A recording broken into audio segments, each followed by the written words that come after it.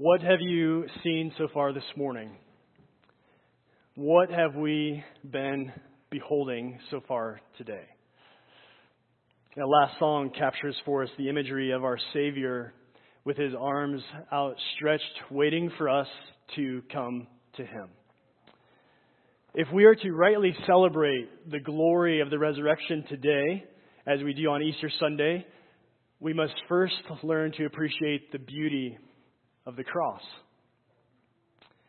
Now that might be a question for some of you. How can we sing of the beauty of the cross? How can we say that the cross is beautiful? How do we even call Good Friday good?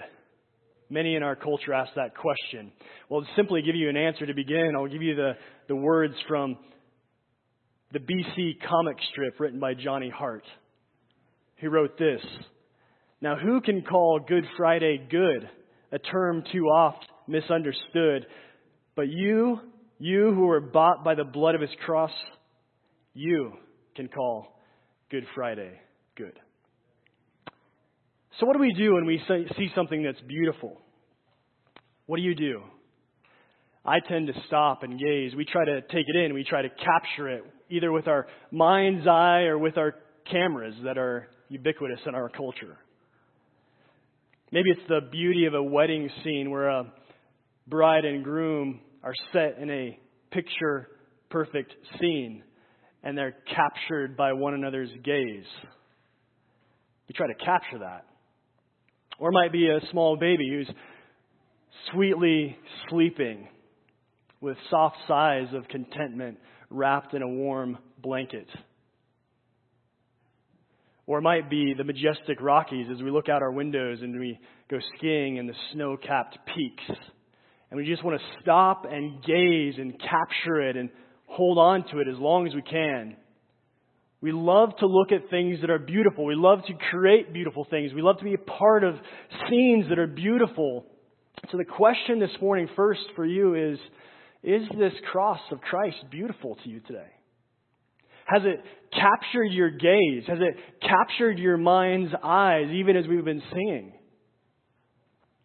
In that last song we sang with words, we invited one another to view him, to view Jesus, fallen prostrate in the garden, on the ground, your Creator, Maker lies.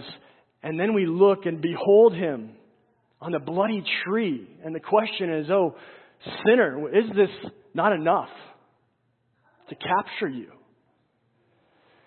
See, in this scene of our suffering Savior, we respond then and we say, there are 10,000 charms there. There are 10,000 beautiful things there to see.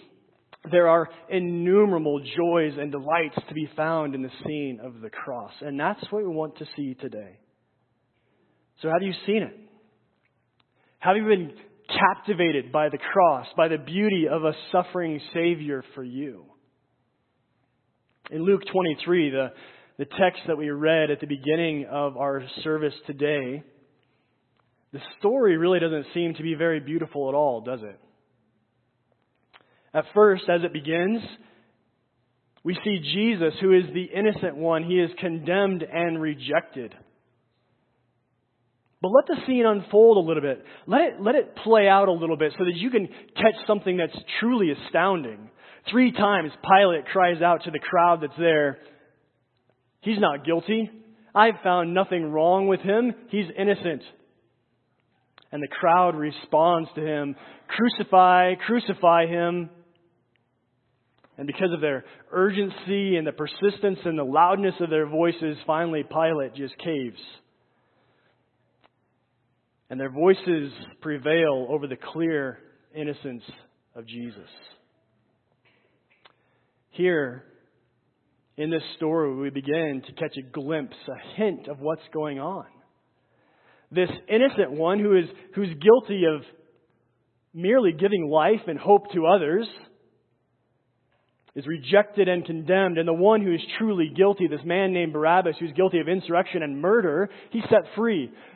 So we have the innocent one who's going to die in place of the guilty one. Here, we begin to see the beauty of the scene.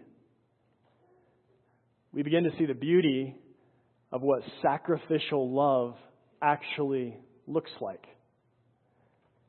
When our Savior willingly gives His life for those who are guilty. But then the story continues. And as we read the story, we who know the story and we that look on the scene, we're moved to tears. We're moved to sorrow as we look on this innocent one who's going to be put to death.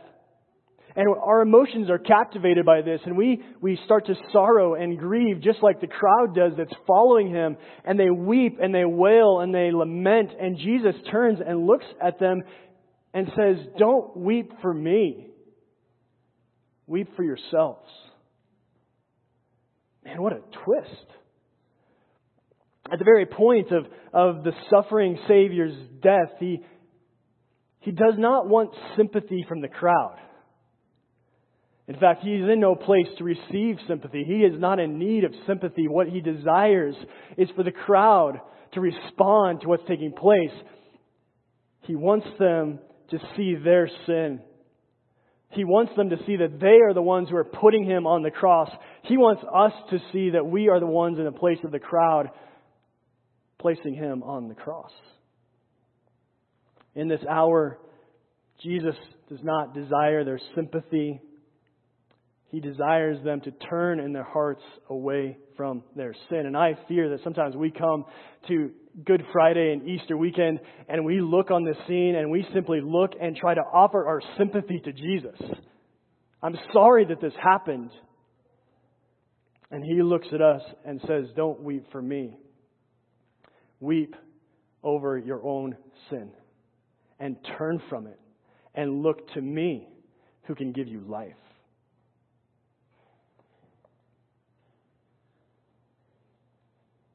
We are not in the position to give sympathy. We are only in the position to plead for His mercy.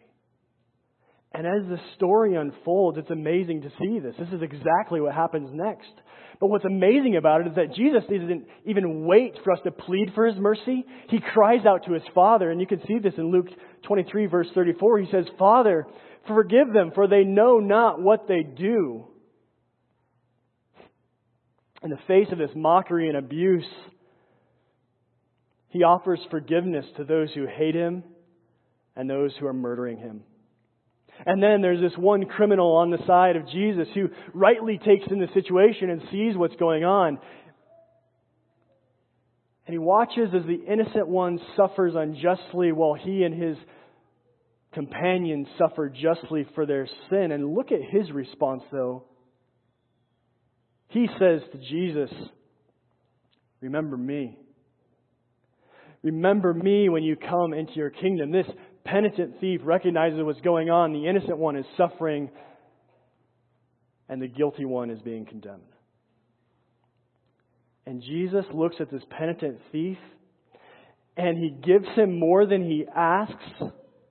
He says, "Remember me," and Jesus turns and says, "Today you will be with me in paradise." And what a beautiful scene of reversal. This man who's condemned, this one who simply deserves the darkest of hells, is going to be ushered into the very kingdom of heaven with God. What a beautiful scene of reversal. But then continue to look, and Luke continues to show us this picture and this image of the innocent one as he dies. But even as Jesus dies, this beauty is captured because Jesus is on the cross and He cries out to His Father, "Father, into your hands I commit my spirit." See, Jesus never faltered. He never failed. He never sinned. He never cursed. But to the very end, He continued to entrust His life to His Father. He was the innocent one to the very end.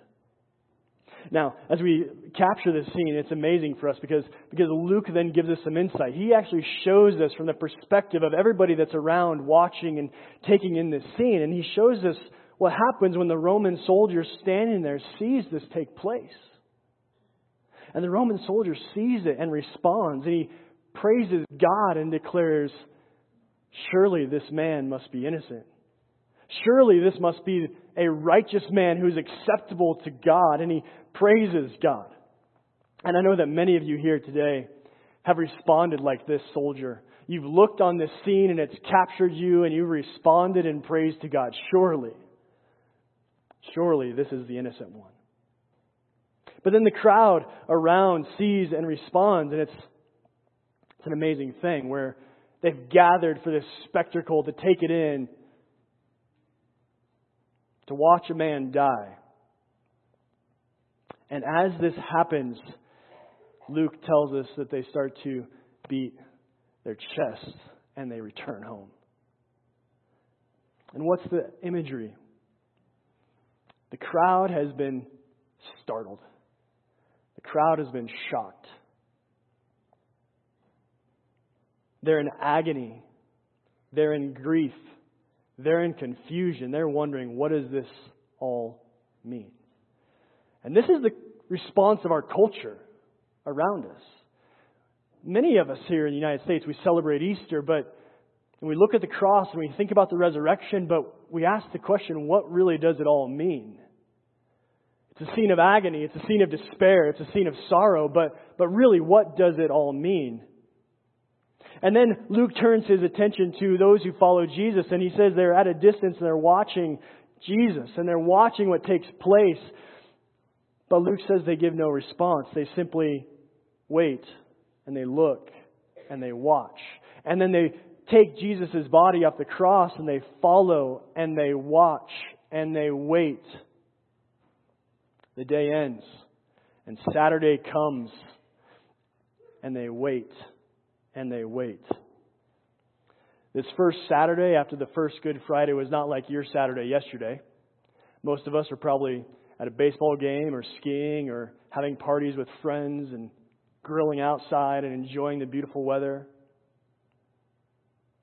It's a day of joy and celebration for many of us, but for this first Saturday after the Good Friday, it was a day of silence and a day of waiting, a day of wondering and watching. What will happen? But do you see it?